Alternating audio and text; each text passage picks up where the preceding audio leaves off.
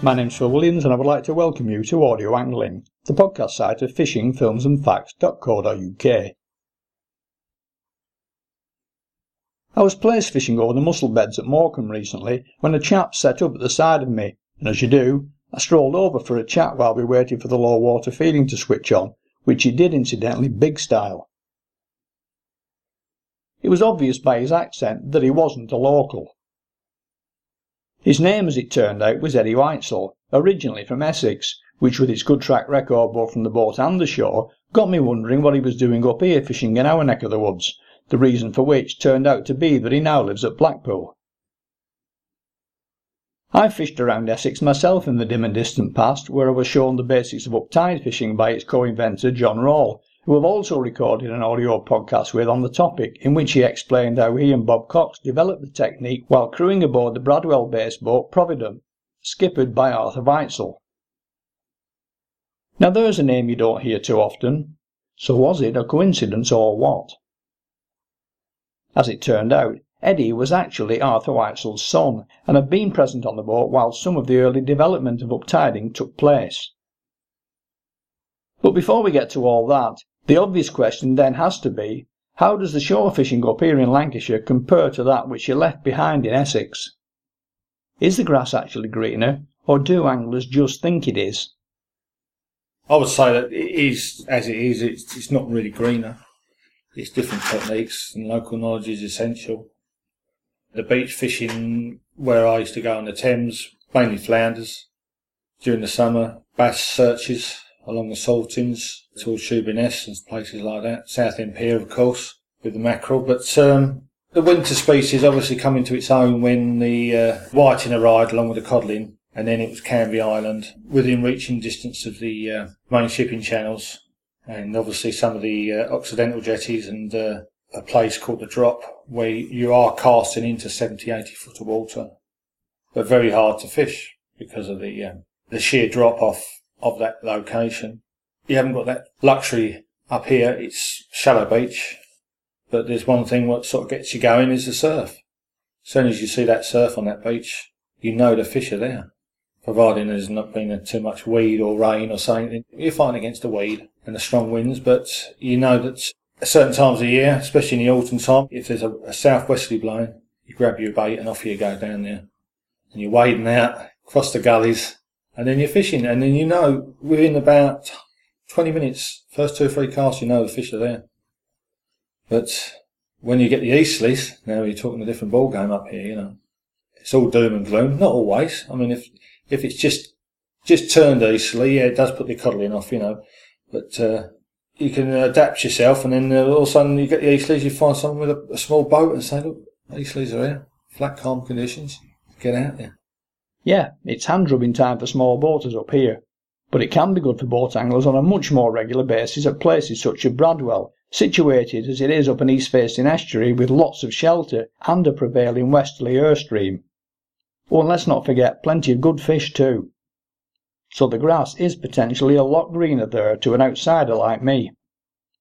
Like you say, you've got more opportunities down there. You've got locations. If you're launching boats, you know, you look at your wind direction, and you'll say, right, I can launch from, say, Clacton, Walton or Mersey, if it's a northwesterly. Southwesterly, Bradwell, just fishing up in the river, in the estuary. And you've got pretty much a decent protection, especially further up towards Stone and St Lawrence Bay.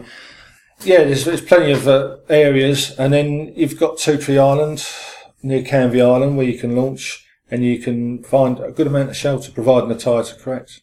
But off the Fylde coast, you know, you just pray for easterlies.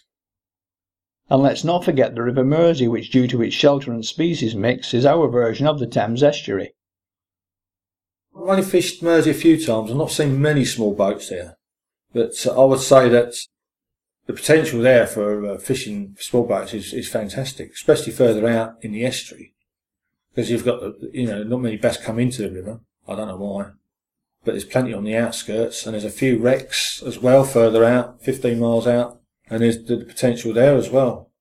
But looking at the charter industry in Liverpool, they just disappear in the summer. They're off to Rhyl and places like that. I'm sure there's decent pollock out there and on wrecks and stuff like that. but are they within the range of the small 16, 17 foot boats? Some do make the trip. I've done it myself, but it isn't easy dinghy fishing there full stop. For starters, launching at New Brighton is about as exposed as it gets for the Mersey, even though you intend sailing inland in the winter to the calmer water, pretty much adjacent to the marina where the charter boats, which can handle a bit more water, all tend to tie up. So they win all ways round.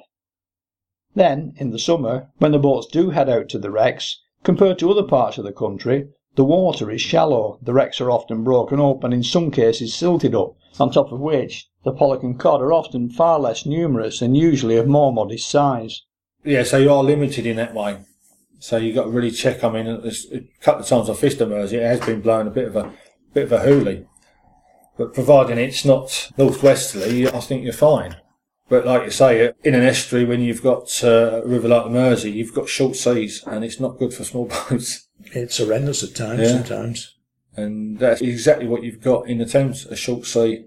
You haven't got these big swells you can handle, like when we used to launch down off of Dover, where the only dodgy bit is getting through the harbour wall, the harbour gap, rather, and that's, once you're out there, the swell, you don't notice it so much. And you can plough out 15, 20 miles.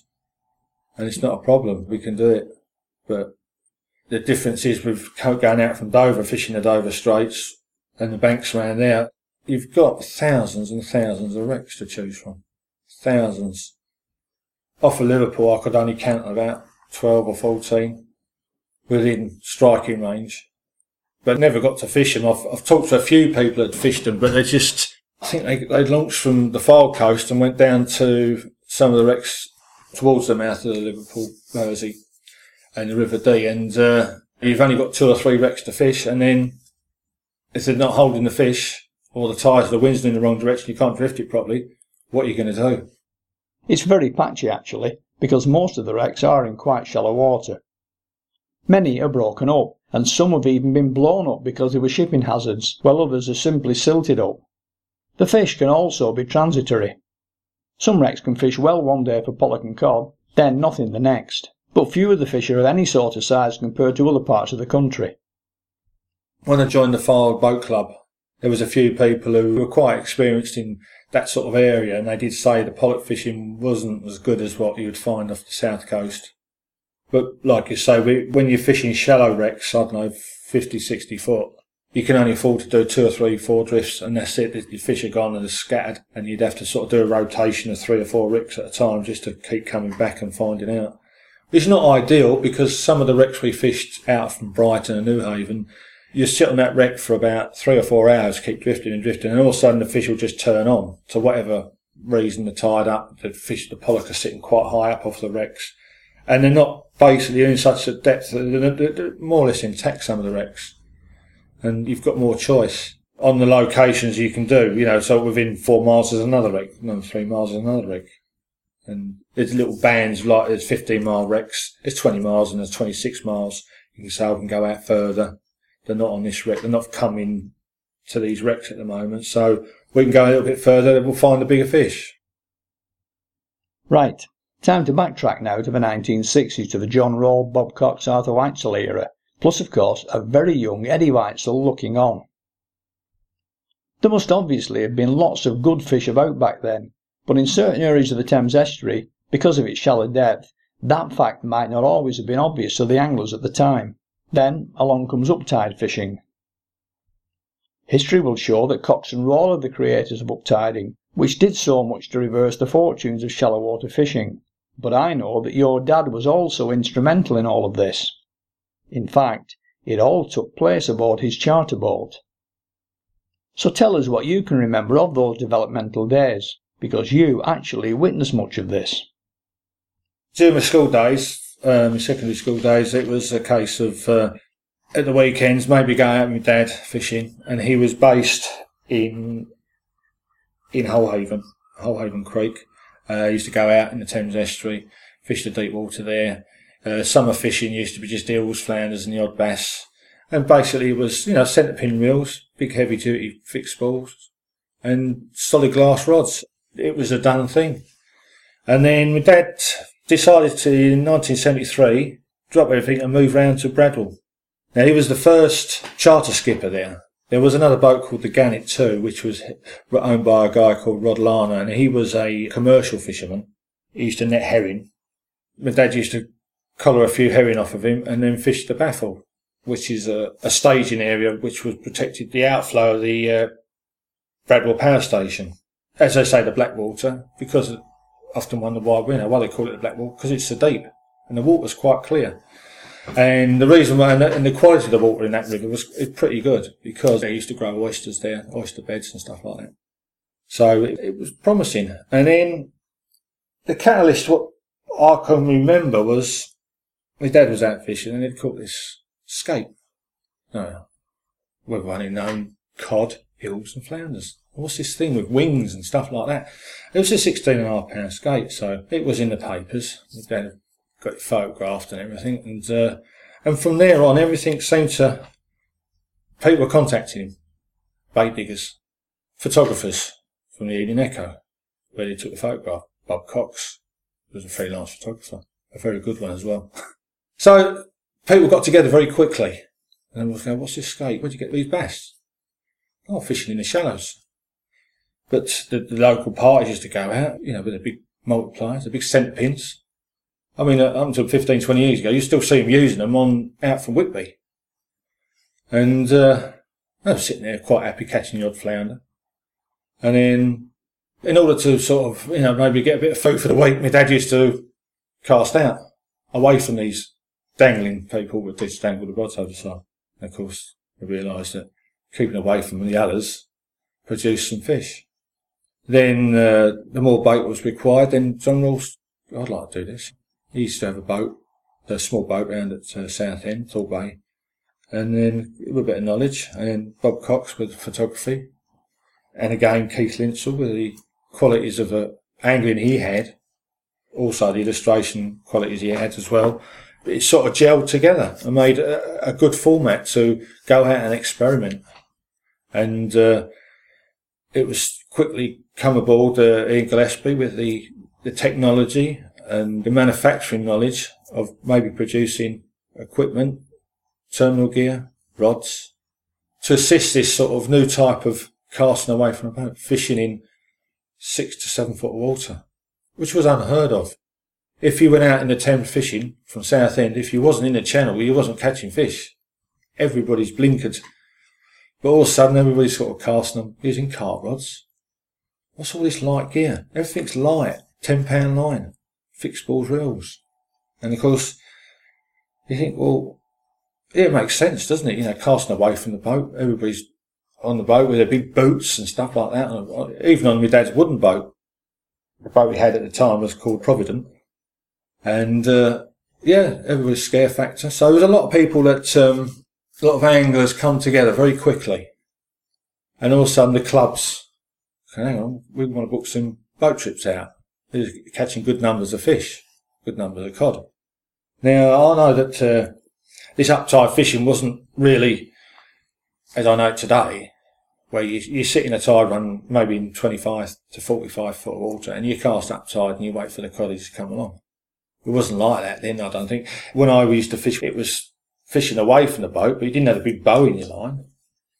You just had little leads, little cart rods, and then I would say it was a poor man's game fishing then. Within about 2 or 3 years, that's from about 1974, it exploded. I mean, they talk about the internet these days, how someone on the other side of the world catches a £60 tuna and everybody in the UK knows about it. But amazingly enough, through the articles that Bob Cox wrote and John Rawls reported on catches, it sort of exploded. And everybody was going out, and the local tackle shops were eager to get on the bandwagon with the uptide rods and the development of these rods and multipliers to suit low diameter lines. It all sort of followed its suit. But the main thing was, in my mind, was the breakaway lead.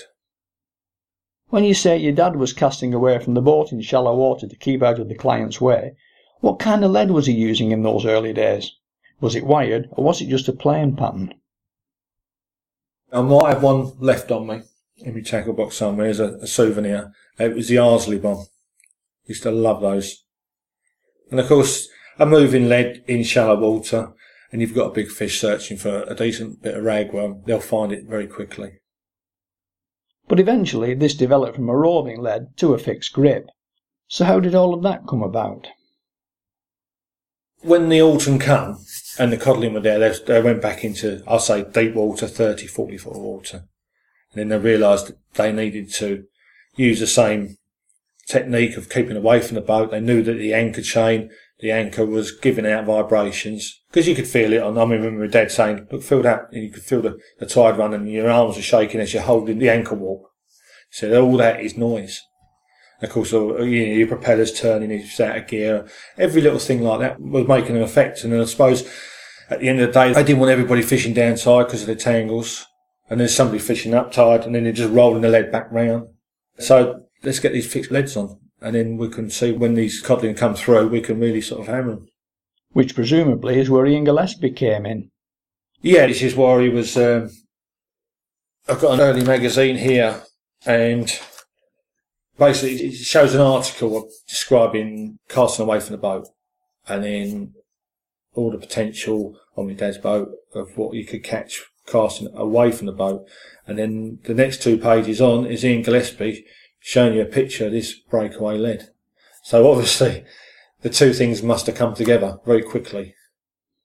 Was it Gillespie himself who actually invented the breakaway lead?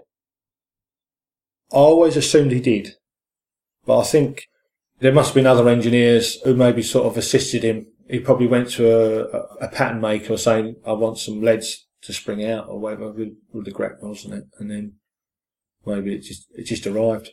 The earliest memory I've seen of breakaways is the ones with the little red balls on, and then that was it. There was no turning back then. I can remember using even earlier versions than that, with elastic bands holding the wires in place.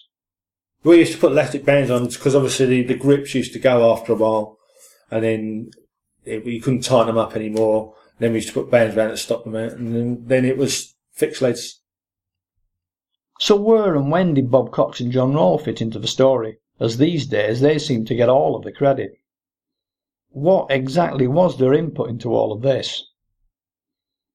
Their input was basically producing the fish in accordance with the tackle they was using and was given to, and their knowledge of which was passed on from my dad to them about the boatmanship and all the marks and everything they used to fish. The opportunities were given, obviously, to fish with better boats. They can go out further. The most famous mark that, if anybody tells you, is the Kentish Knock.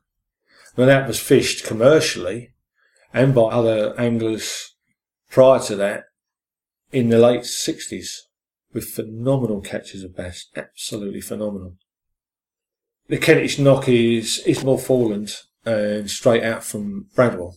About 30 miles. It was a good 4 hours trip, but they was willing to do that because of the catch rate. But there was also large catches of bass within the river as well. But everybody knows that in the late 60s and 70s, it was that area of the Thames Estuary was a mass spawning area for everything. Stingrays, whiting, codling, a lot of cod, and bass as well. And bass is still a spawning area for them. Would it be correct to say then that while Cox and Rawle are credited as being the architects of uptide fishing, as much if not more credit should actually go to your dad? Well, I'd say yes, because he told me when he was in the Navy, he was stationed up in Norway, right up above the Arctic Circle, and the idea of putting a bait up tide, although he wasn't casting, he was going to the bow of the boat, dropping this big lump of squid or octopus, whatever they had in the kitchen, dropping it down, then walking down to the stern of the boat, and they was fishing up tide. Because they didn't want to drag a 40, 50 pound cod off the back of the boat, 70, 80 yards up the back of the boat, and a chance of losing it. So they just hooked it, and they just literally, with proper heavy gear, probably rope they were using, I don't know. But that's how he told me that, if you're going for food, don't make it hard for yourself. To recap then, uptiding in its primitive form came about in the early part of the 1970s, driven by John Rawle and Bob Cox, plus your dad, Arthur Whitesell. Then it started to evolve and become more fine-tuned with specialist rods, a bow in the line, and winding into fish as opposed to conventional striking. So how exactly did that progression come about? There wasn't a lot of progression after the bow in the line, but then you had the introduction of better weights, better mono, and even, as far as I'm concerned, the braid as well. So that rather than having all this heavy-duty line, everything with regard to resistance against the tide was essential. Because but a lot of people fish up tide, but they don't know how to fish up tide. They'll see a bite on the rod and they'll leave it and leave it and leave it and leave it. And next thing you know, they've got 70, 80 yards of line out where the smooth hands pick the bait up and just shot down tide. And they're sitting there winding it in for the next half an hour. Now, I don't know whether it's fair on the fish that they're sitting in that tide for half an hour, or you can get the fish in, unhook it and put it back, and it's quite lively. When I interviewed John Rawle for his take on uptiding, he came out very firmly against the use of braid. So what are your thoughts on that one? Absolutely with him on that one. Absolutely, 100%. Hate it. Used it once, and obviously there's no stretch, so does the lead pull out? Does it keep moving downside? I mean, I caught a few fish on it. The bites are absolutely furious because of the no stretch. We're just old dogs that don't like new tricks. I don't know. I mean, I didn't like it. Downtide and pollock fishing and stuff like that, where you need to you feel the tweaks, and it's got its place in the fishing industry, but uptide no. But uptiding isn't about having a direct link from the rod tip to the fish. The bow in the line that stops the lead jumping dictates that that can't be the case. So what advantage has braid to offer, other than perhaps lower diameter to cut the tide, which isn't especially necessary in most uptide situations for me? No, I mean, for a beginner using braid up tide, you'd lose fish a lot. What's your recollection of the early uptide rods? I bought one off John Rawle when I first started fishing with him, which was built from a 20-pound plus boat blank that hadn't been trimmed down to length at either end, giving them maybe 9 feet of blank to work with. That was until the purpose-made blanks were available. My recollections of that is quite simply, we didn't have the luxury of oversized boat rods. We had the luxury of beach casters. And we had the aluminium butts. We just had a hacksaw, cut them down, and the old Fuji seat used to go on. Very floppy, but ideal for punching out big baits in the tide. We got on with them quite fine. It wasn't until the late 80s that it was developed into, the Coniflex was leading the way with the trendsetters, where you have a bit more of a flexible tip, a giving tip, and a more of a meaty midsection, which today is still ticks the boxes for the uptiding fraternity. Back then, there would be more fish about to target with uptiding, increasing a potential that was already pretty good. So if you can, contrast the improvement in bag sizes either side of uptiding hitting the scene. When you talk to someone my age, maybe a little bit older, maybe a little bit younger, when you used to go out on the boat, it used to be a pile. It used to be an absolute pile up for the back of the boat. It was a stampede sometimes. There was arguments. Then there was, draw your lots. Then I can't fish upside. I've only got a downside rod.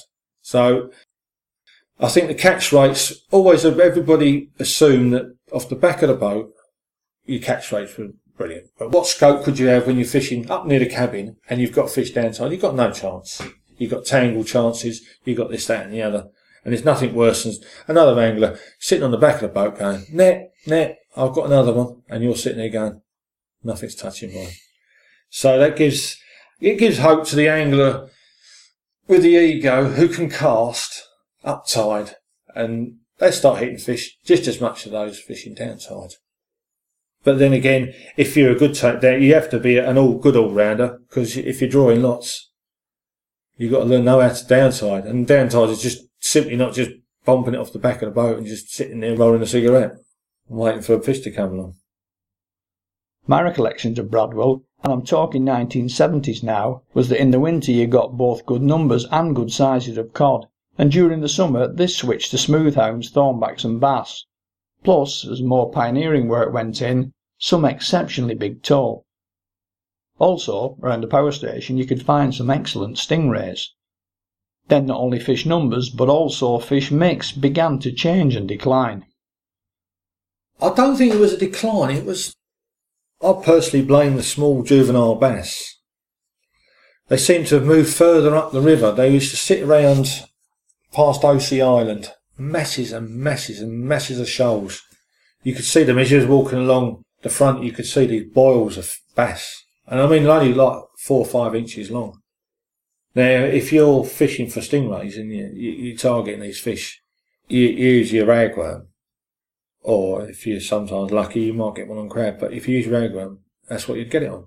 But you've got 1,000 bass in front of you. You're only going to get a little bass every cast. And that was a decline of it, really.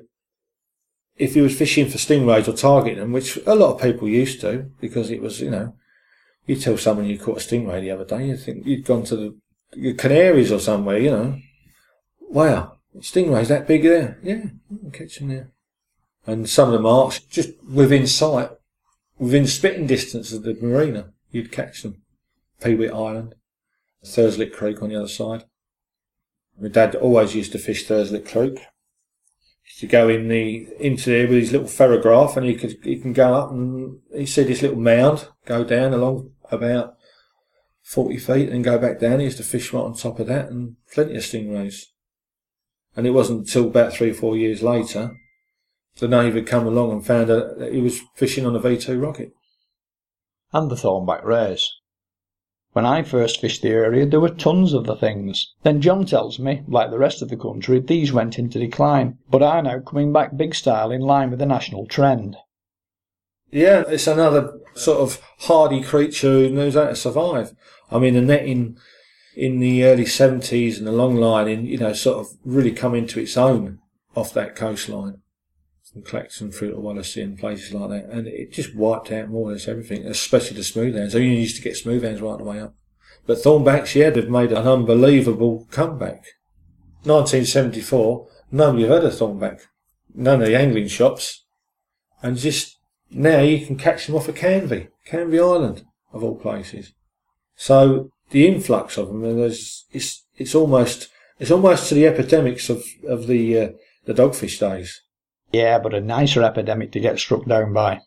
I would say so, yeah. I mean, some people call them bagfish, but at the end of the day, if you get a nice 16, 17 pound skate in a decent tide run, and challenge you to we'll try and get that in against the tide. Yeah. I've tried it in the Mersey with the tide screaming through. My dad used to, I don't know how he done it, but he could tell you got a skate on, but he'd tell you what sex it is. And he never told me he never told me how he knew. And there was one where he said, "You've got a skate on." Rob was arching over. He said, "You've got a skate on." He said, "I can't tell you which sex that is." When he got it up, there was 2 of them. They were mating at the same time. The female was hooked and the male was underneath. He said, "That's why I couldn't tell you." Funny, because it's the same with the common skate. The males, which are smaller than the females, max out around 140 pounds. But what they lack in size, they certainly make up for in attitude. So maybe it's the same with the thornback rays as well. Yeah, I mean, the only thing I used to look at the lines and look at my line, and the line used to be going round in a circle as it's coming off the back of the boat. And I think, well, how do you know? I don't know. It's a skate. To me, it's a skate. I know it's a skate because of the way it's fighting. And again, with the stingrays as well, I knew it was a stingray on the line. If you're in 6 foot water, it used to fight in big, massive circles. And you could see all the silk coming up as it was going around. Fantastic. What's the smoothhound situation there now? Because Bradwell had a good reputation for lots of smoothhounds and at times some very big specimens too. It did, yeah. I mean, we used to fish the North East Matlins on a regular basis, and from the Thames I used to go out, and anything between 18 and 24 pound was a good fish. And then within about 2 or 3 years, we realised that the fish stock, or the average fish size went down to about 8 to 10 in certain areas. I did hear of a lot of netting going on, wiped out shoals and shoals. And I remember my dad, used to fish up the river in the Blackwater and catch them, but you wouldn't see them now.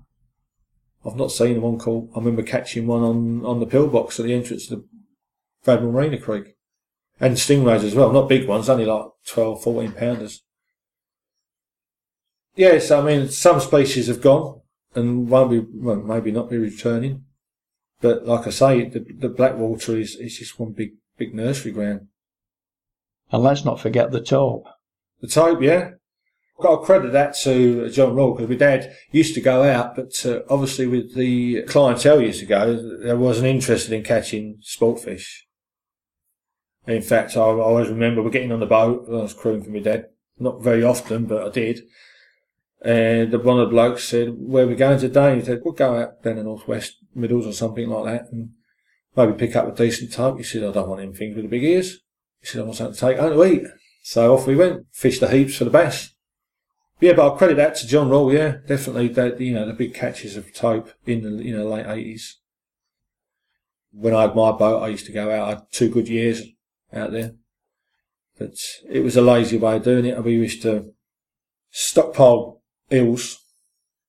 We in Benfleet there's the eel dikes, and we used to stockpile them. They used to last about 2-3 weeks in a tub. I remember escaping once, and my dad was trying to get him out of his fish pond, but the only reason why you use eel tail was purely because of there's no mackerel.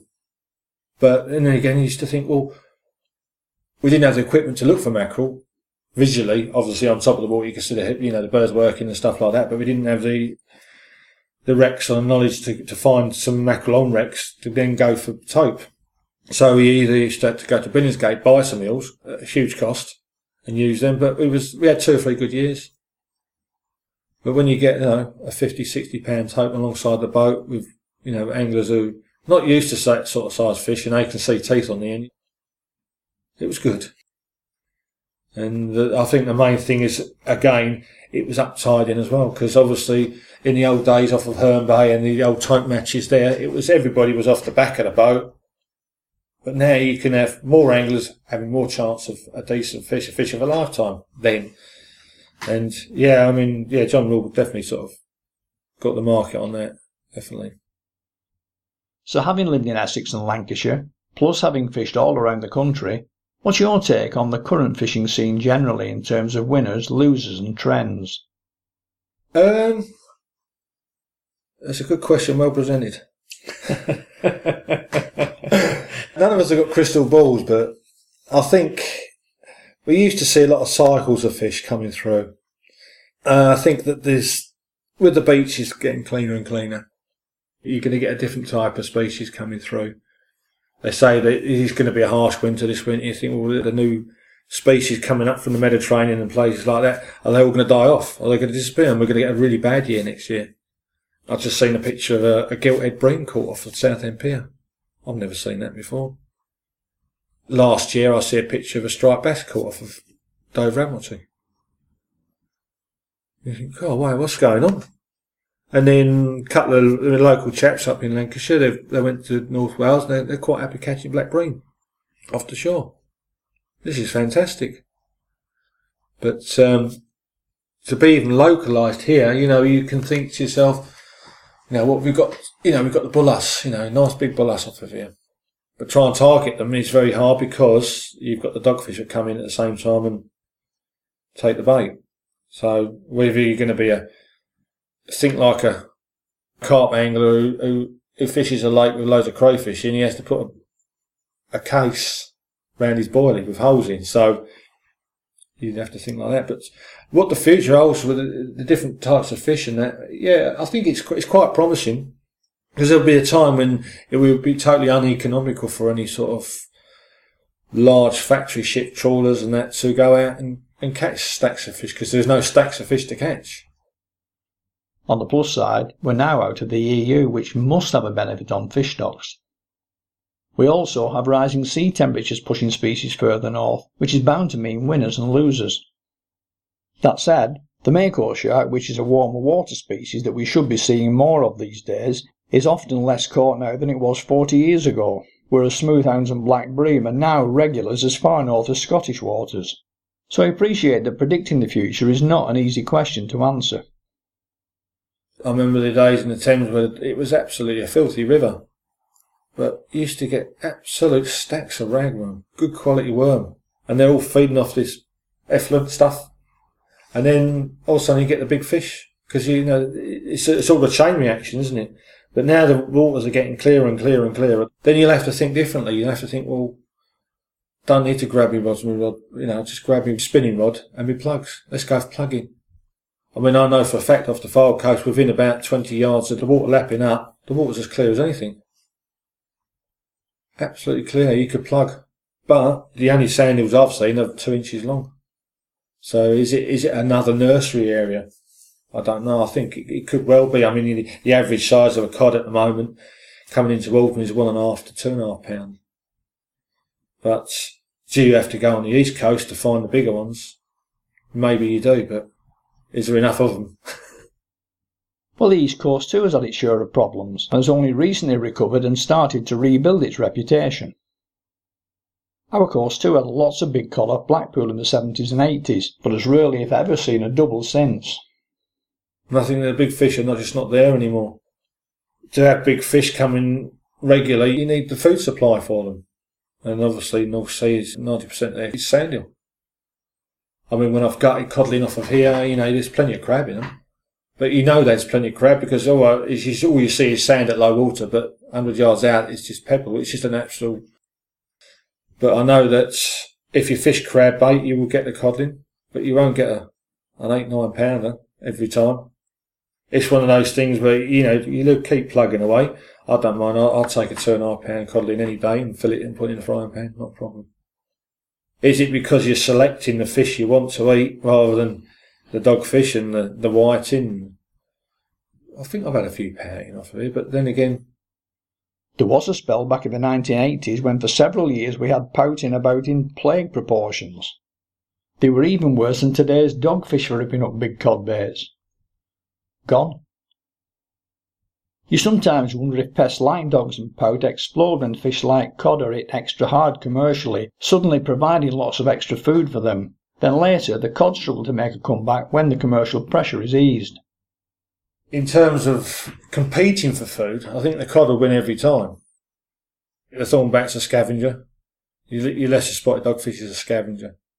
And they seem to be on top of it at the moment, so there's a lot of scavengers out there rather than predatory fish like the cod, the bass, and the volus, and the spur dog. Spur dog was an ultimate predatory fish in packs that wipe a shoal out in minutes. So I think the scavengers are winning at the moment. It's just that where there's water, the fish will fry, but it's whether the ones you want to catch. Like you say with the pouting, that's a matchman's dream. I've seen them on piers fishing for pouting. They love them. I know you're shaking your head, but if you had a club, you had half the club members, the stampede down here for the dogfish and the pouting. Yeah, but expectations are different from the shore. So what do you make of change in tackle and tactical trends on both the boat and the shore scene over recent years? I mean, I've done a lot of boat fishing, and I used to fish the Essex Division a lot, and you used to over-elaborate your gear sometimes. And I think after a year you think, right, what are you doing now? What are you fishing with now? No, I'm going back to basics. And you go back to basics, you start all over again, and you start catching fish, and you think, well, why have I overcomplicated it? Why is there so much advertising? I'm using these beads, I'm using this lead which glows in the dark. There's always been that situation. I remember the old funny little worms and stuff like I used to buy from the shops, and the little flounder spoons. They've always been around. Sometimes it's psychological, sometimes it's not. And there's all your bait additives. I can't understand these bait additives. I can understand them in carp fishing where there's no tide run, and you can soak a boilie for 4 or 5 days and then use that and catch a fish on it, catch a carp on it. You think, well, there's no flavour in it, but it's still folding.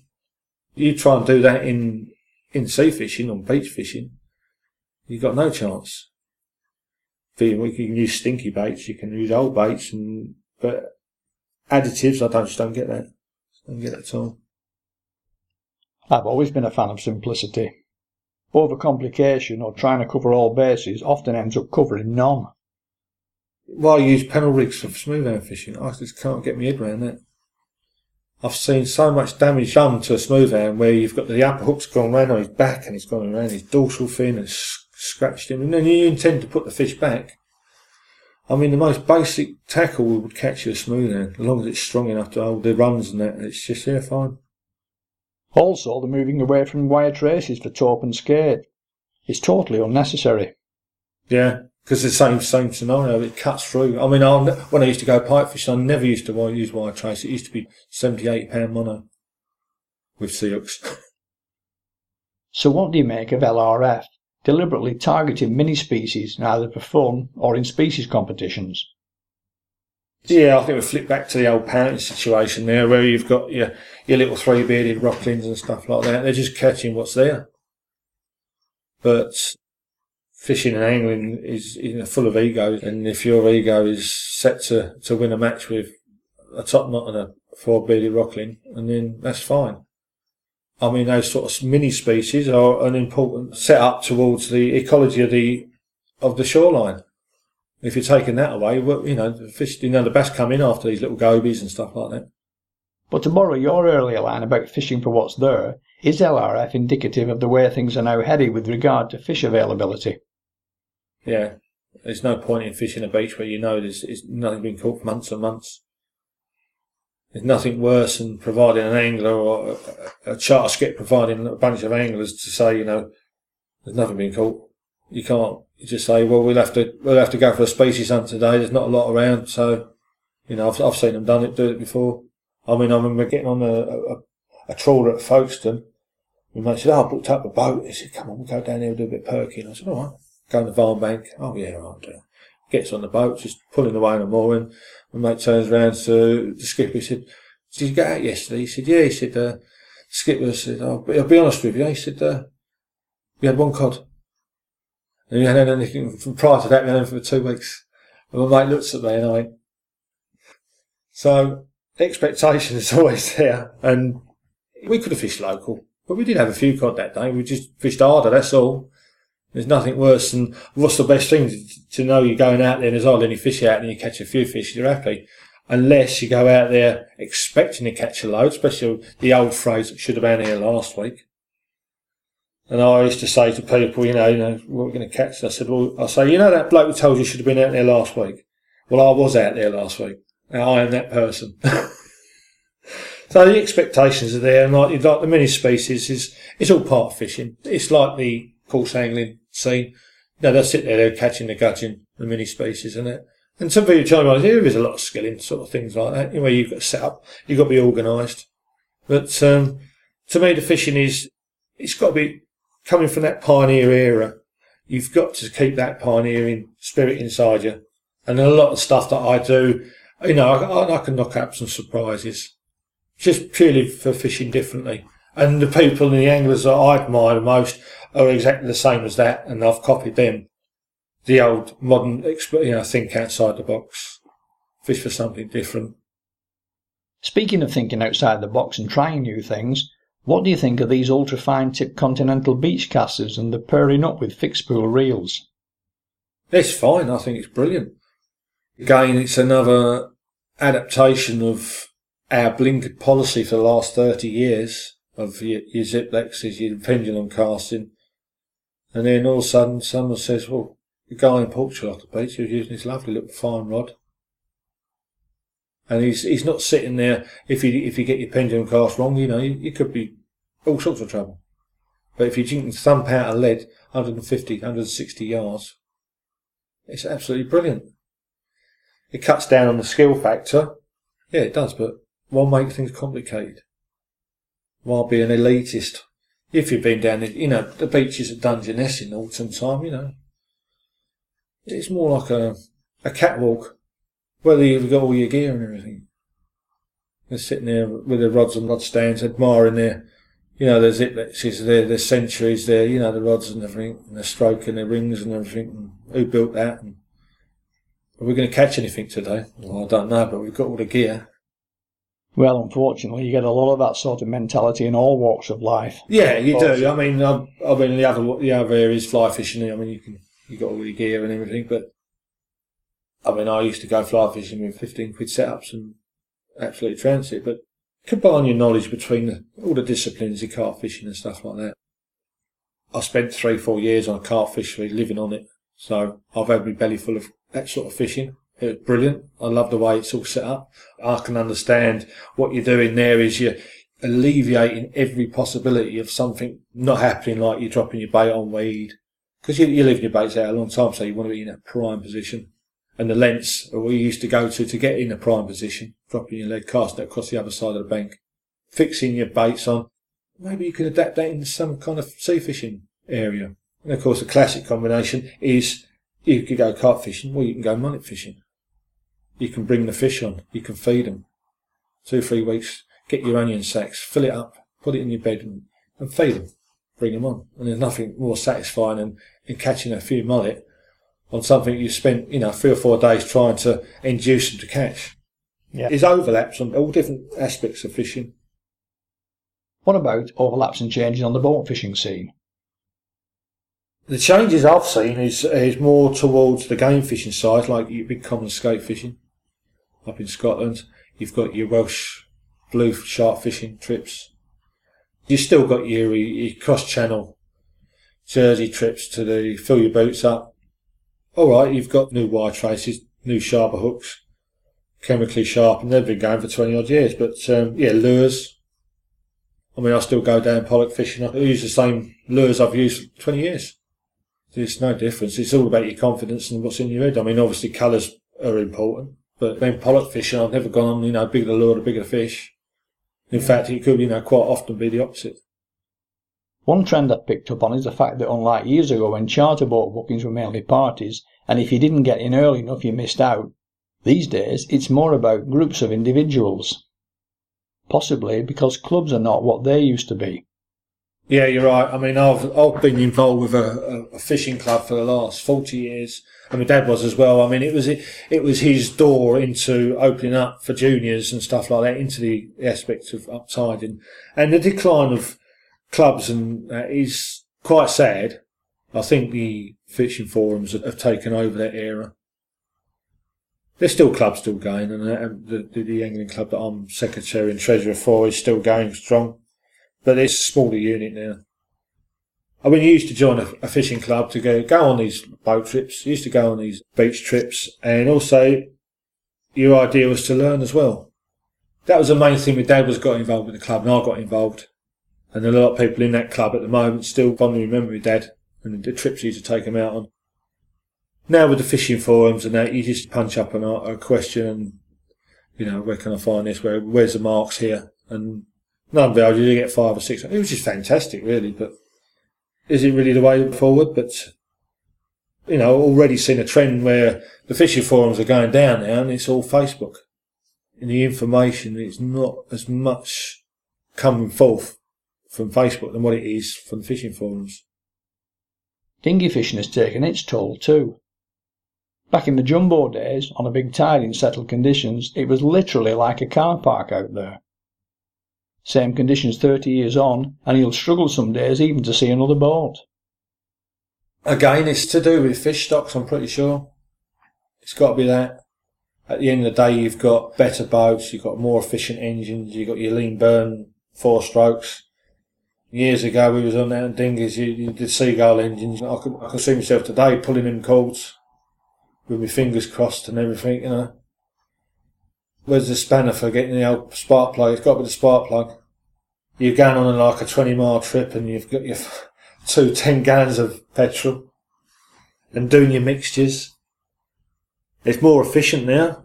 You've got your plotters and stuff like that and fish finders. The advancement is there for everybody to use, but is it because people will buy the boat and they just can't afford to have the time off because they're working to pay it off or whatever, coupled with the lack of species? I mean, some of the people who go out, they do well, some of them. In terms of boats and electronics, it's true, things are immeasurably better. But 30 years ago, when we didn't have any of this, we still caught more and better fish. Yeah. The scope for not catching was a lot less. I mean, because anybody used to say, where did you go fishing? We went fish the Westleigh Middle. Oh, great. And then we went on to the Dump Boy. Oh, right, that's good. Well, yeah, they're fantastic marks. But my dad sort of showed me, so, well, yeah, they're good marks, but you had 3 hours where you didn't catch anything. So why was that? He just said to me, why was that? Oh, because I was in 20 foot. He said, wait until the tide run. Oh, it stopped. He said, well, if you go out into deep water, you got more tide run. But it wasn't until those sort of tides towards the end, 90s, and the fish started thinning out, and you had to use those. You had to use your noddle. But I know people used to go out in ribs and stuff like that, and sitting there, fill the boat up with cod. Where was you? Oh, just out there. Just out there. There we are. What, over by the channel? I don't know. It just went out. I was over by the channel. Was the channel there? Yeah, there's the buoy. I was somewhere near there. There's no thought on where they went. They just went, or you see 2 or 3 boats, and then you get joined by about 4 or 5 other boats. So it was easier then. Yeah, it was definitely easier. But now you're chasing a lot fewer fish. It's harder work, and you can only afford to go out maybe once a month. And that Eastleigh's just arrived, and you go out and you catch nothing. So it's doom and gloom to some. The more you go out, the more in the groove you get. Fewer fish about certainly sorts the men out from the boys. On the other hand, it's sad to see that it's actually come to that. But it is what it is. So many thanks to Eddie Weitzel for giving us plenty to think about there.